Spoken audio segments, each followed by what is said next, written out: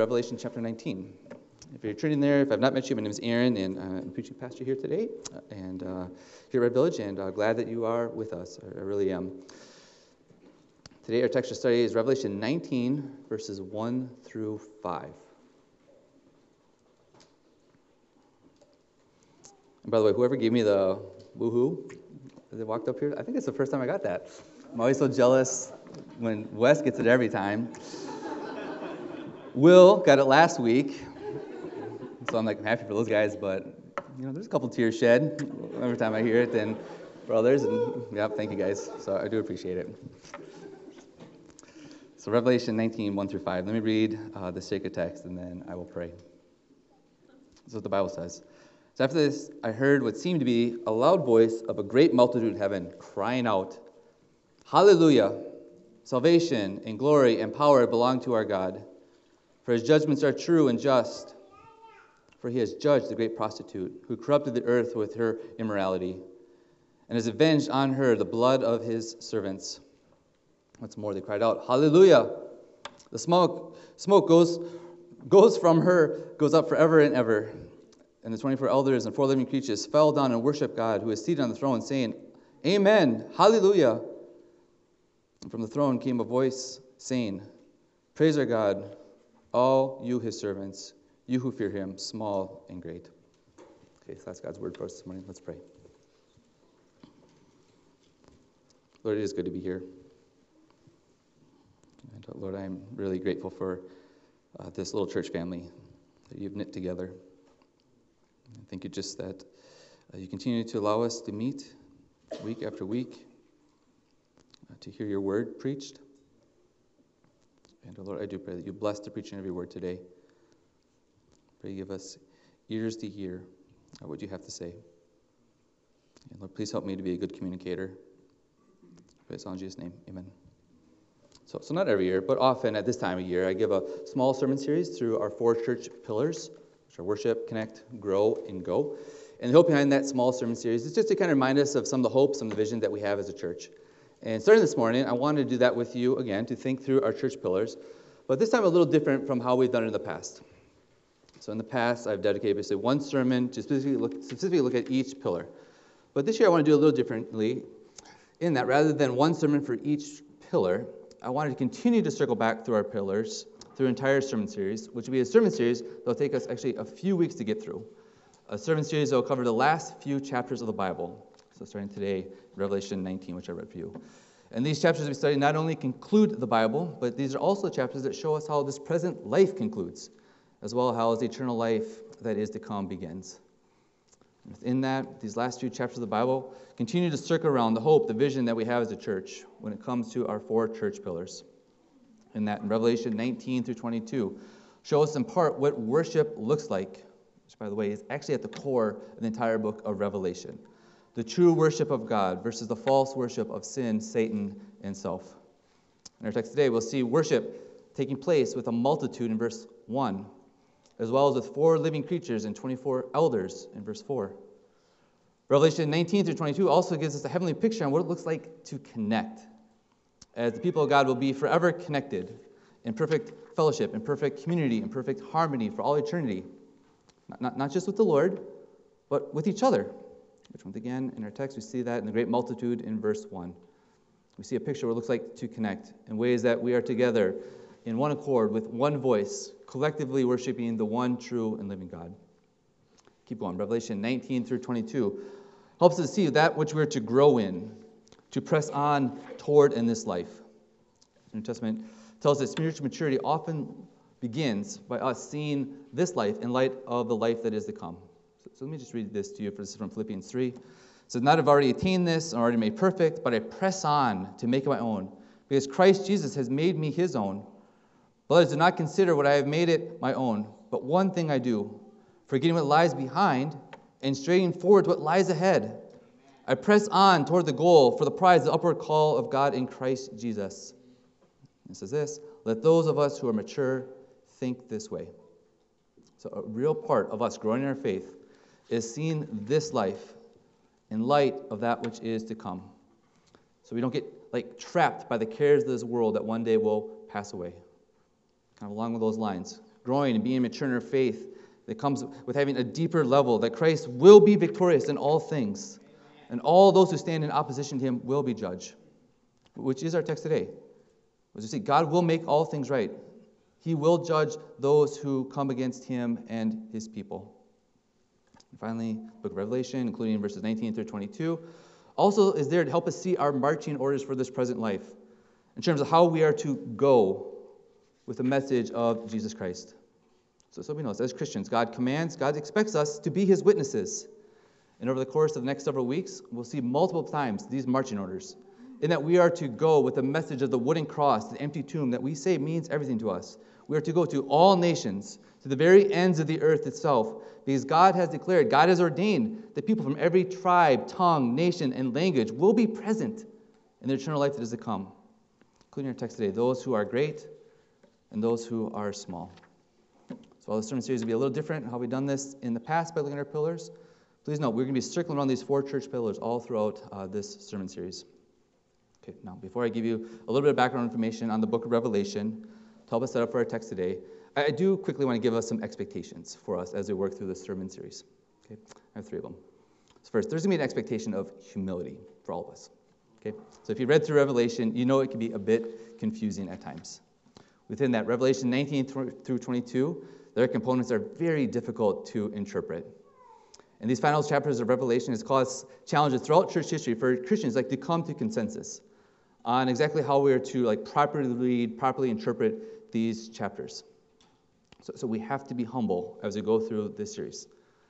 The book of Revelation is written in a style of literature referred to as apocalyptic literature, which is a style a few other places in Scripture we see written in this type of literature as well. And this style of ancient literature is really different than any style of writing or literature that we have here today. And because of that, in this style of literature, it is very difficult for us to understand at times. It's hard to know what should be taken literally, what should be taken symbolically. In addition, in this ancient literature style, the concept of time is not always presented chronologically. So being different to know, what is coming to us in chronological sequence, maybe what's written more as like a flashback to a past event, or what is maybe part of a theological grouping that's independent of time. And so because of these factors, Revelation as a whole, including the chapters we're going to be covering, they can at times be hard to interpret. So I say again, this means we're going to approach these texts with a lot of humility. Not only that, a lot of charity for those who may interpret things a little bit differently. I should mention, this is particularly true when we get to chapter 20, which, at least for me, this is the hardest passage to interpret. So that's the first expectation. Second expectation is that we're going to approach these texts with a lot of conviction. Okay, conviction that God does have a word for us to see and to understand from these texts. So even though they might be hard for us to fully grasp, fully understand, we have conviction that there are truth in these texts that we are to seek, that we are to pursue. And that, yes, Revelation 19 through 22 has some very difficult components to interpret, but we also have the conviction that the primary message of these chapters, they're actually abundantly clear. And throughout church history, Christians have come to a large agreement on the primary message of these passages, including that the world we live in is headed towards an end. Christ, he will indeed return for his people. Jesus will fully and finally defeat all who oppose him on a day of judgment. On that day of judgment, Jesus will fully set up his kingdom, where God will welcome in his people, where they will live with him forever in the fullness of joy and peace. Throughout this series, as we humbly wrestle through the most difficult components, which I do think it's important for us to do, we do so in a way where we have a deep conviction that there is truth for us to seek. Deep conviction that the primary purpose, the primary message of these passages are abundantly clear. Okay. Third expectation is that we approach this text or this series with a lot of anticipation. Okay, and I'm not here necessarily referring to anticipation of the sermon series, though I do understand that a number of you are very interested to see how we work through these chapters. Rather, what I'm referring to is anticipating all that which is to come, that this sermon series, that these texts are pointing us towards. There should be excitement. There should be anticipation. There should be a longing for eternity to come. Okay, now we all know we just had Christmas a few weeks back. And at least for me, one of the things I love most about Christmas is all the anticipation surrounding it. Particularly the anticipation of a gift that we might receive from someone else, as well as the anticipation of someone else opening a gift that we may have given to them. Right? I love all that anticipation that comes with Christmas morning. And for us, there really should be a lot of excitement, a lot of anticipation for this eternal Christmas that is to come, which is the best Christmas that is to come. At least for me, I kind of wonder if one of the reasons why the Scripture is a little vague on exactly how eternal life is going to look like is that these vague details are actually meant to cause us to wonder with anticipation.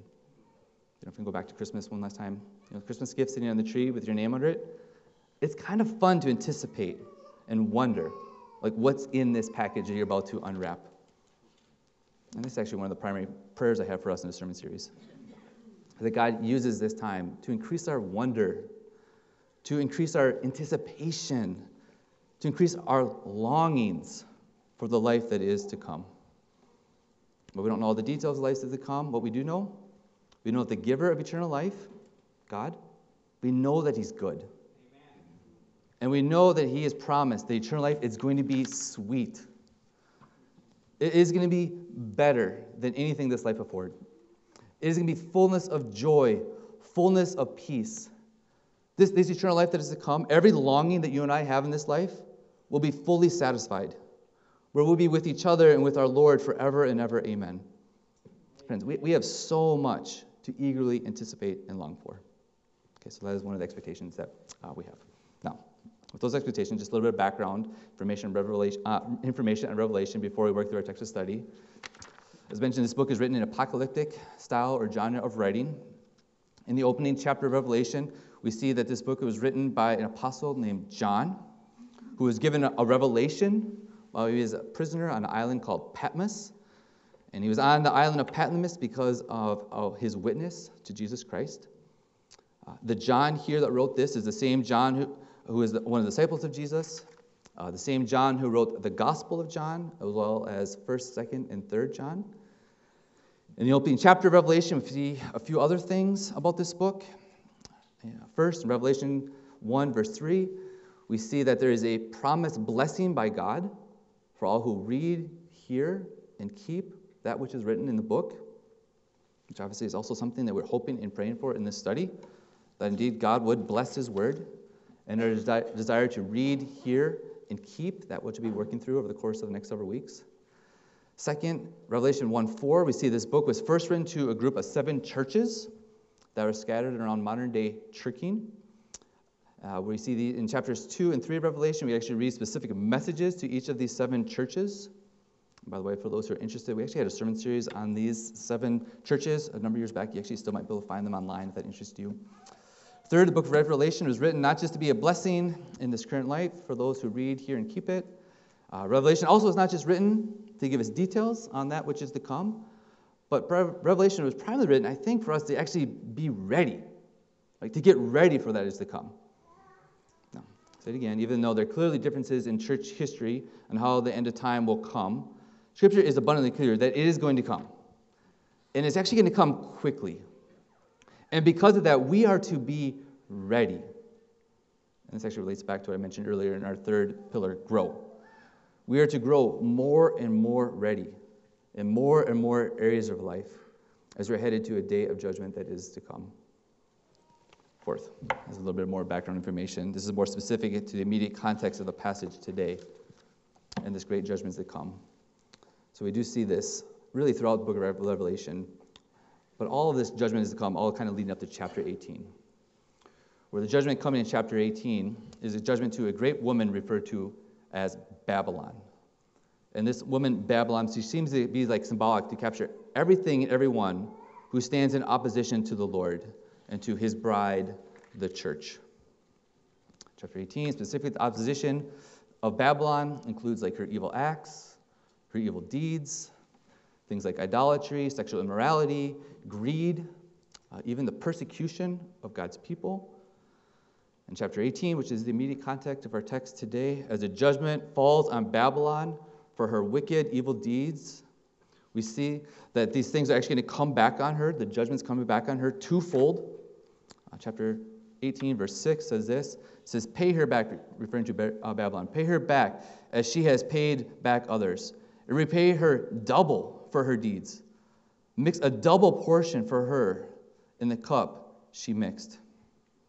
So understand this, the severe judgment is falling on Babylon. We see throughout chapter 18, Babylon, weep, mourn, which is actually a phrase that comes up 3 times in chapter 18, weeping, mourning. And as Babylon weeps and mourns, all things that she enjoyed this life in chapter 18, all these things are taken away from her. Where we see at the end of chapter 18, this phrase, no more. Right? No more is given multiple times at the end of chapter 18.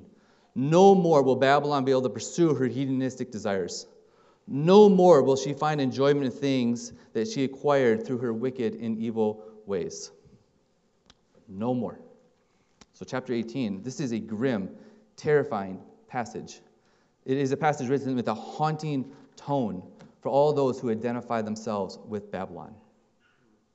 But then we get to our text today. Well, the judgment that caused Babylon to weep, to mourn, we see this judgment actually causes the bride of Christ, God's people, to rejoice and worship. In starting the text today, throughout the end of Revelation, we see how God indeed will make all things right. And he will indeed honor his people who come to him by faith.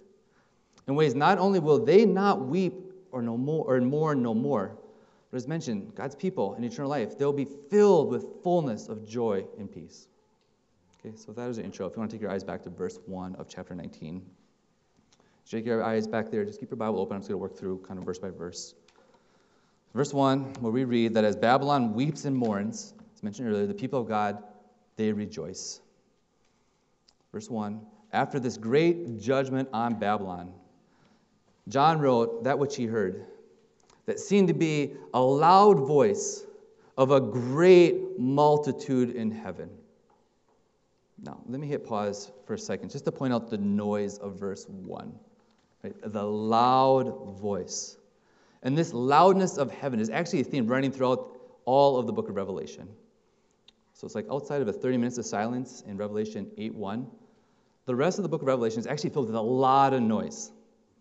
In fact, recently I read through Revelation in preparation for this study, and that is probably the thing that stuck out most to me. Just the volume, the noise of heaven. Just to help us see that, or maybe better said, just to help us hear that, let me give you a bunch of passages. So in chapter 1, the risen Christ spoke with a voice like the roar of many waters. Chapters 4 and chapter 5, there are 4 living creatures and 24 elders that are actually in our text as well. We see in chapter 4 and 5 that they're around the throne of God singing out with loud voices of worship. In chapter 5, there's a huge heavenly chorus declaring great truths about Christ with one loud collective voice. In chapter 6, as seals are being opened up, those who have been martyred for the cause of Christ, they cry out with a loud voice. Chapter 7, once again, a great multitude filled with all kinds of people who have trusted in Jesus. They're crying out with a loud voice, saying, salvation belongs to our God who sits on the throne and to the Lamb. In chapters 8 and 9, there's loud trumpets being sounded. In chapter 8, there's an eagle crying out with a loud voice. In chapter 10, there's an angel holding a little scroll, crying out with a loud voice like a roaring lion. Chapter 11, a loud voice calls out from heaven. Then later on in the chapter, there's loud voices shouting out from heaven. Chapter 12, a loud voice from heaven speaking out against Satan, as the voice declares that the kingdom of God, the authority of Christ who shed his blood, and the testimony of his people are the ones who will be victorious. Chapter 14, once again, a voice from heaven, like the roar of many waters, like the sound of loud thunder. Chapter 14, a loud voice of an angel speaks words of comfort and encouragement to God's people. Chapter 14, and again in chapter 16, an angel speaks with a loud voice as judgment was about to be executed. Then in chapter 16, as judgment comes, the Lord declared from his throne, judgment, justice was done. It was now complete. And as the Lord made this great declaration, it caused the earth to shake. And there's great lightning and a loud thunder. Chapter 18, a mighty voice declared Babylon to be defeated, which, as mentioned earlier, caused the people of Babylon to weep, to mourn aloud. I'll stop here, but in the weeks to come in our study, just take note. We're going to actually see more and more of this. The loud volume of heaven. I think the loudness of heaven that's going throughout the book of Revelation is to help us see, hear the intensity, the gravity, the weight of all that which is to come. And each of these different loud voices, including the loud voice in our text in verse 1, they're there to grab our attention. They're there to wake us up. They're pleading with us to hear. They're stressing that which being said is important so that we don't miss it, so we don't dismiss it. Let's say it again, so that we hear, so that we respond. And maybe for us, an illustration, just think there's like a house on fire. Like we wouldn't whisper to the person who is asleep in his bed to wake up and flee to safety. Rather, we would cry out with as loud a voice as we could so that person would hear, so that he would respond, so that he would wake from his slumber, so he would be saved from the fire. Knowing that our message was a life and death message. In Revelation, at least in part, I think that's what the volume, the noise is there for us to hear, to wake us up, to respond, to hear that there is indeed an eternal life and death message. That indeed we are to run to the Lord to be saved from the judgment that is to come. In our text, the great multitude in heaven is crying out with one loud voice. A voice in the end of verse 1 into verse 2. They're shouting, Hallelujah! Which means praise Yahweh. Hallelujah! Salvation and glory and power belong to our God. They are all His. They are His alone. And as a massive heavenly choir cried out this great truth concerning salvation and glory and power of God, we see that they did so in the text because His judgments are true. His judgments are just. Right? None of us can rightly claim that about ourselves. Only God, only He is true and just in all that He does. Which, by the way, is why He alone deserves our praise, our worship, our hallelujah. And we know this is actually the great folly, the great evil of mankind, of Babylon, is when we think, when we declare that we know what is just, what is true, as if we know more than what God knows, where we try to bring praise and glory to self. By the way, on that note, I think as we see Babylon here, I think we're connected to Babel. Remember that story in Genesis? Remember Babel? They're trying to build this tower. This is mankind's great attempt to be like God. We're in that story of Babel. Mankind is actually using divine language of creation for itself. So in creation, there's a let us. In Babel, they're using that for themselves. Let us. As they sought to build the tower, as if they knew as much as God knows. Back to our text. With His true and just judgments, we see that the Lord will judge the great prostitute, Babylon, who has sold herself to the cares of this world, to sin, to evil, to the devil, to living for self. In our text, as Babylon sold herself to these cares, we see that she did so on a mission to spread her message in ways that she has corrupted the earth with her immorality. And not only has her sin brought evil and judgment herself, she has also brought judgment to the earth, because as the great prostitute, Babylon, she also was a great proselytizer, eager, committed to spread her corruption all over. And by the way, I mentioned earlier that as the bride of Christ, we have a mission, right, to go to the ends of the earth with the message of Jesus Christ. And as we go, we must understand that we go in competition with Babylon against us. Keep going. As the Lord executes His judgment, We see in the text, in doing so, he will avenge on Babylon the blood of his servants. It's, by the way, in the context of Revelation, persecution is really starting to pick up for Christians. As mentioned, John, the author, wrote this as a prisoner on Patmos because of his witness to Christ.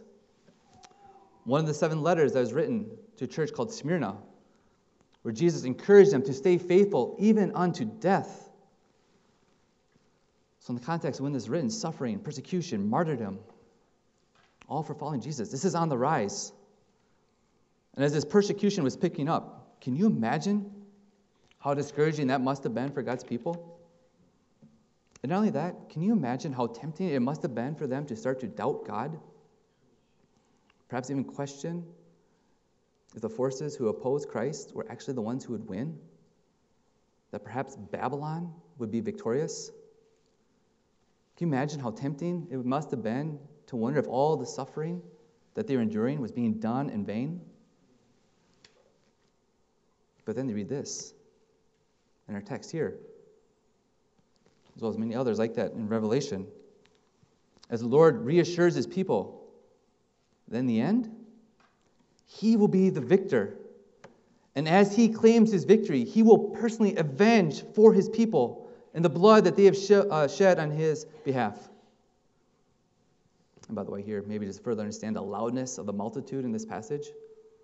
Maybe just picture like a great battle where the enemy is like relentlessly attacking, where seemingly more and more is being overcome, where things are looking incredibly bleak, absolutely hopeless, where death and defeat are just like moments away, where you begin to wonder if the fighting was in vain.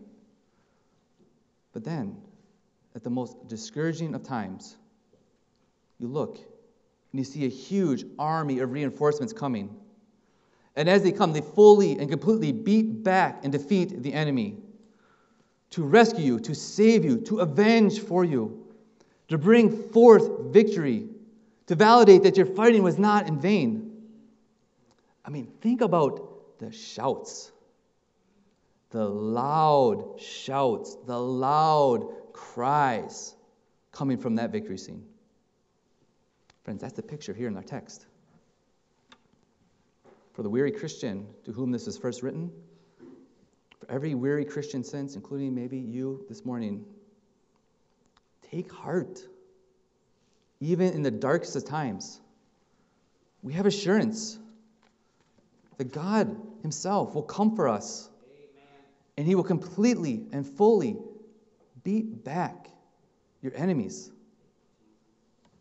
He will avenge his people, for his people. He will save his people who shed his blood for his cause. So friends, hold fast. Keep trusting. Keep believing. Keep fighting the good fight of faith, knowing that in the Lord your labors are not in vain.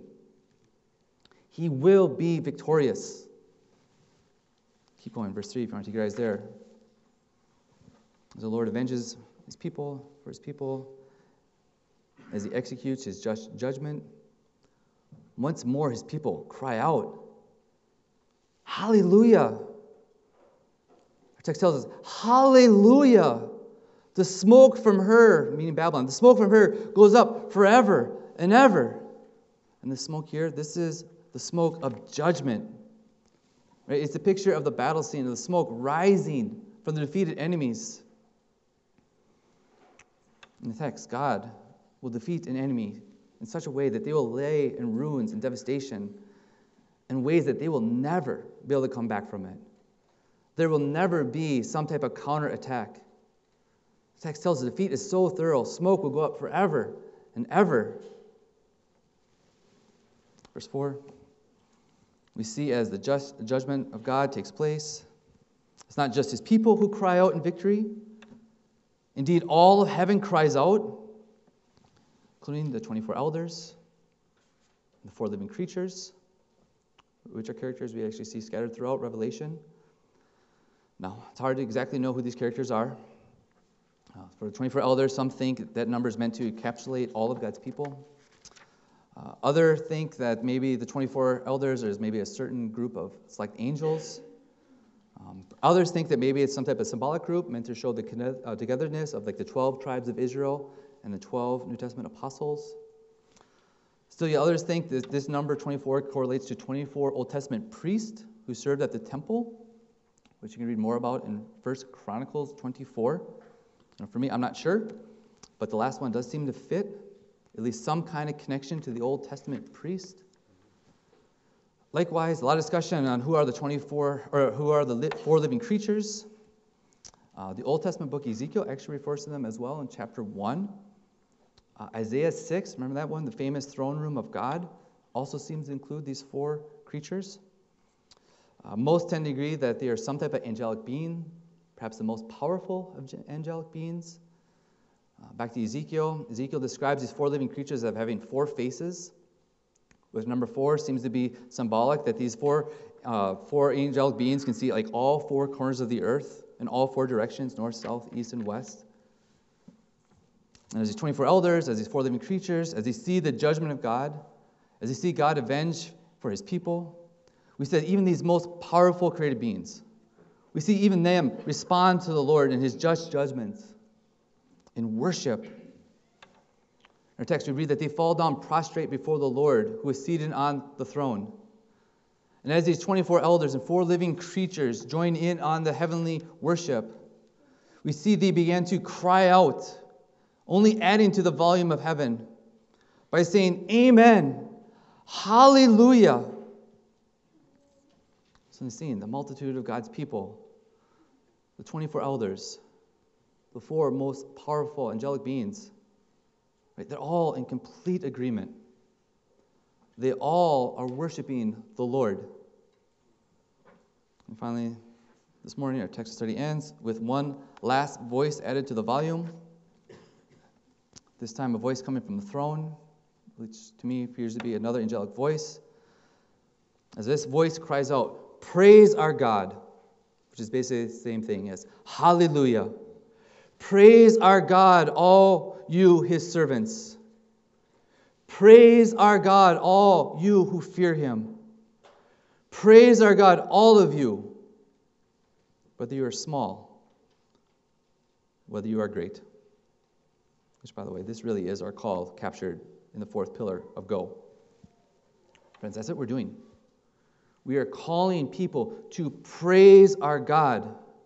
We're calling them to join us, to join the heavenly choir that declares, Hallelujah. We get that more than that in just a second. But for us today, as mentioned, that's where we're going to stop. And we'll pick up next week. Actually, one of my favorite passages in Revelation, which details the marriage supper of the Lamb, which is a passage that actually stands in contrast to chapter 18, which I read for you earlier. Woman Babylon, who rejects God, met with judgment, weeping, mourning, in contrast. The bride of Christ, the one who worships the Lord, the one who is loved by God, the one who loves God, she will be met with an eternal and great celebration. As mentioned, we'll get to that, Lord willing, next week. But for us today, as we finish our time, I do want to do so this time by looking a little bit more explicitly how our passage fits with our 4 pillars. Now, stated at the start, over the course of the next several weeks, we're going to be circling around these pillars multiple times to work through the passages. But for this first sermon in the series here, I want to look a little bit more intentionally to help connect some dots for us, to help us see that the vision that we have for a church really is a heavenly vision. Where the hope is what we're doing today hopefully reflects that which is to come in eternal life. Okay, so let's work through our first pillars, our 4 pillars, first starting with worship. You could be saying that really is the heart of the book of Revelation. Worship. Like, who are we giving our worship to? There's only 2 choices. In the context of the passage, Babylon, she has prostituted her worship to things that are not worthy of worship. Sexual immorality, greed, evil deeds, hedonism. And as Babylon has given herself to false worship, she has even sought to persecute, even martyr, those who have given themselves to true worship, which is the worship of the one true and living God. In the end, Babylon, she will be judged for her false worship. Which, by the way, that is a warning for us to hear. if we're giving our worship to anything other than the Lord, please hear this passage and let it wake you up in ways that you're running from false worship to find refuge and salvation in the true worship of God. Now for us here in this call to worship, let me break this up into two parts.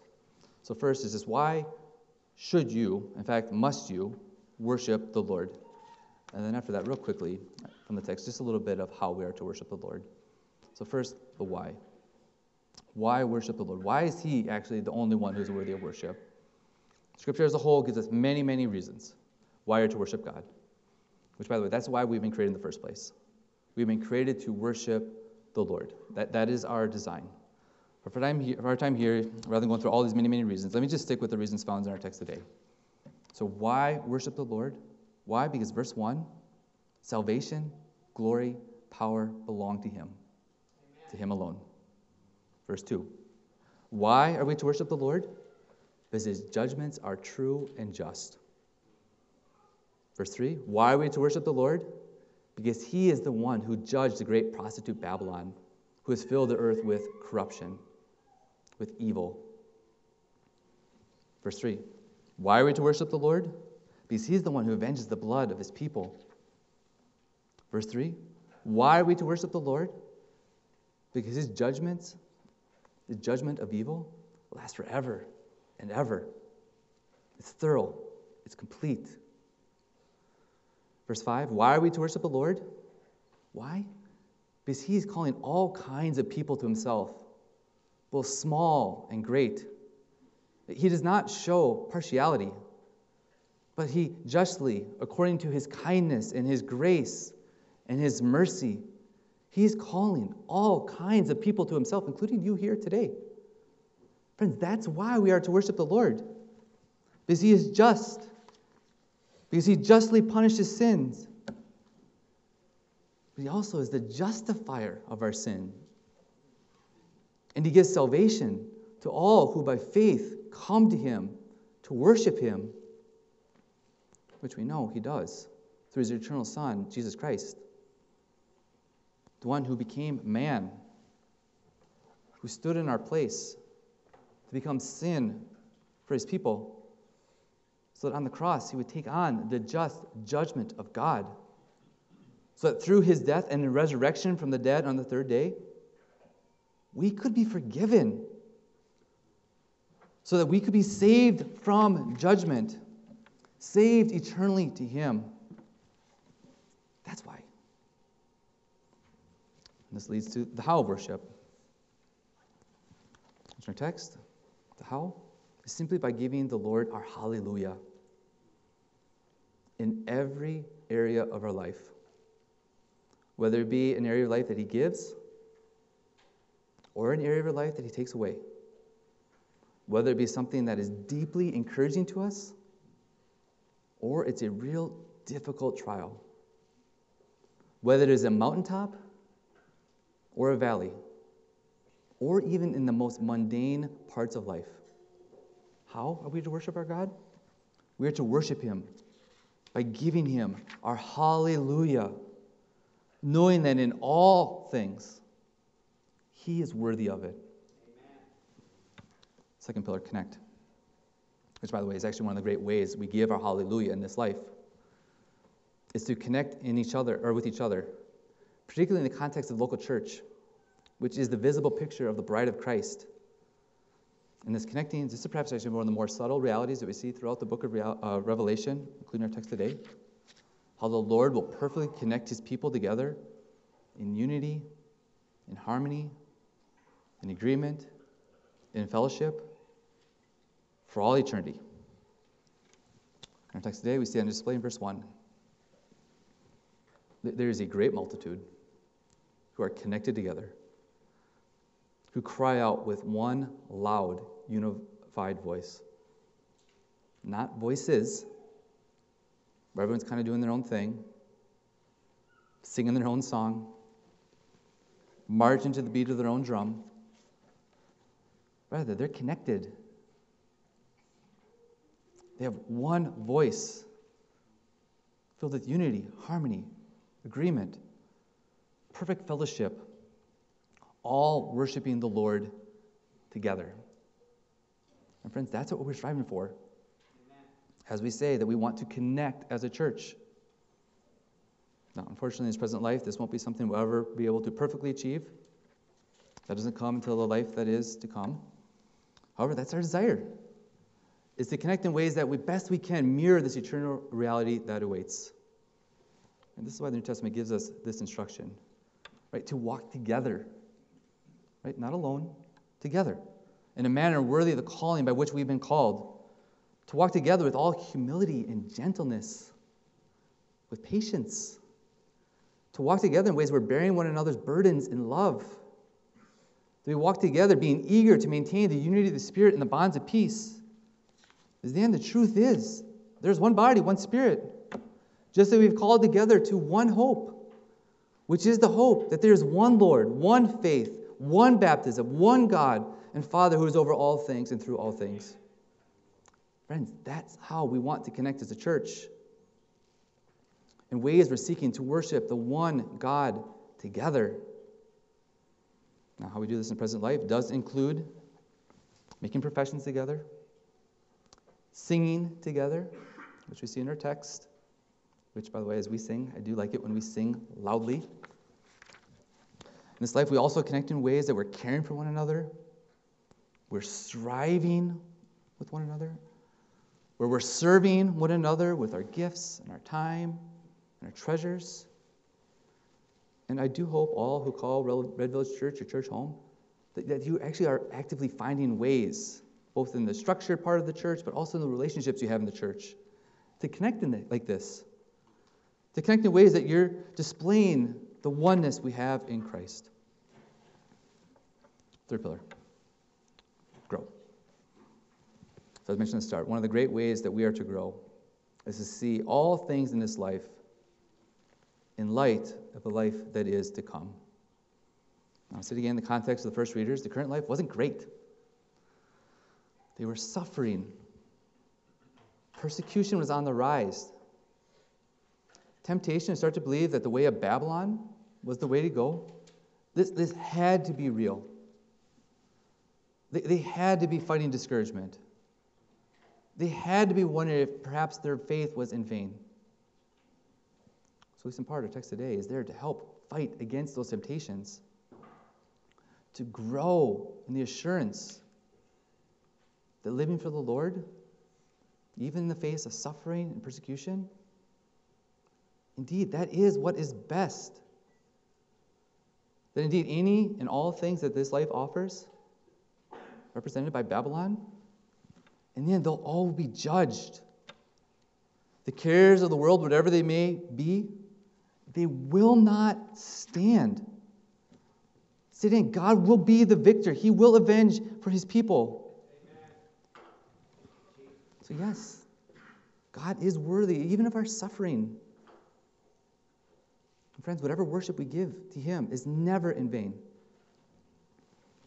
And for us, that's something we must continue to help each other, to grow in, to remind ourselves of, to keep these truths in front of us, particularly when temptations come our way.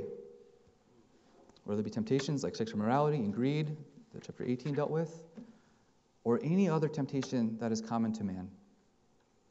Temptations that might come your way at work, at home, or just even in the privacy of your own heart.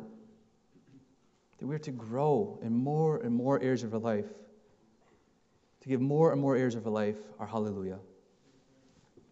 Last one, fourth pillar, which is go. I say it one last time. Revelations helps us see our marching orders. And indeed, we are to go to every tribe, tongue, nation, and language.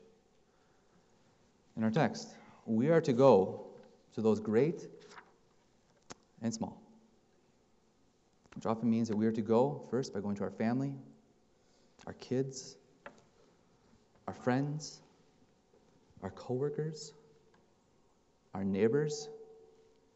We're to go to those who God has already planted in our lives.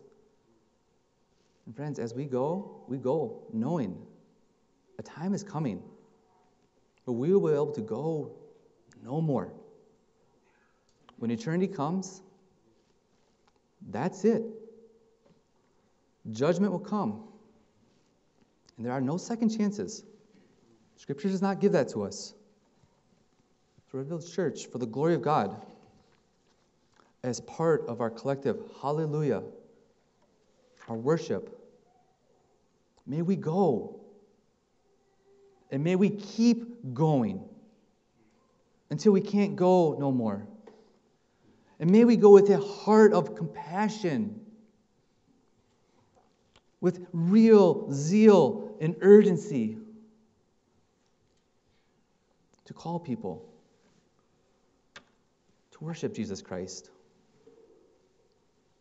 May we go knowing that indeed we have a life and death message. May we go knowing that indeed God is calling people to himself, that he is actively adding people to the great heavenly choir. May we go knowing that our going is not in vain. Church, may we go trusting, knowing, believing that as we go, the Lord goes with us.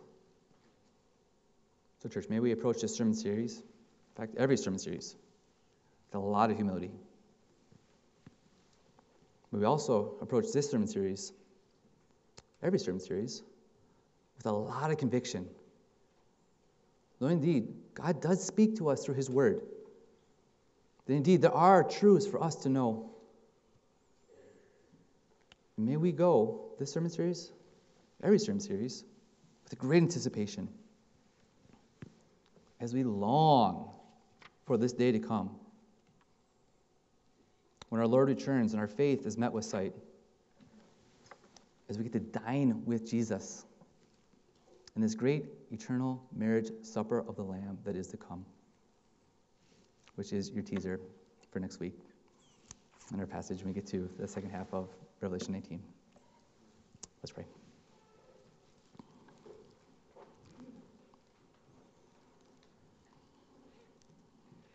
Lord, your judgments are just and they're true.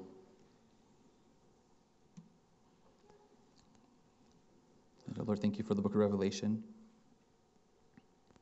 And Lord, I do pray you lead us to all truth as we study through this.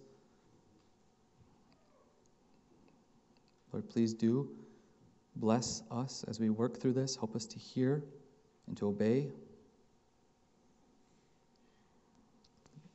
And Lord, I do pray that you would increase our longings and our anticipation of that which is to come. And Lord, I do pray you'd also use this little sermon series to help us in our worship, in our connecting. Pray you'd use this sermon series to help us to grow and also to go. And Lord, we're grateful that through Jesus Christ, through his blood that was shed, that there is forgiveness, and that we don't have to fear judgment that is to come, but that we can approach you as our good, kind Heavenly Father. I pray this all in Jesus' name. Amen.